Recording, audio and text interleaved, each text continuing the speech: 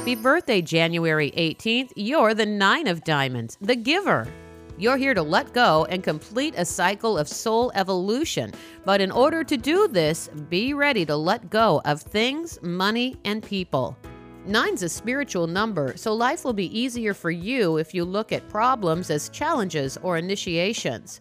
Those living the high side of the card are generous, happy, and productive. They're destined to make great contributions to the world. In relationships, Nine of Diamonds people like to have someone to talk to and prefer to be with people who are witty and smart. Most have at least one challenging marriage. Capricorn Nine of Diamonds may be overly protective of their family and loved ones as they have the home-loving Cancer card, the Four of Hearts, as their planetary ruler. Famous Nine of Diamonds include Joan Rivers, David Letterman, and Shannon Doherty.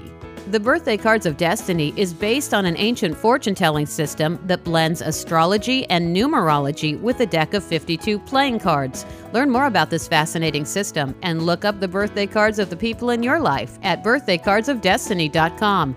I'm Lisa Osborne on Lisa.fm.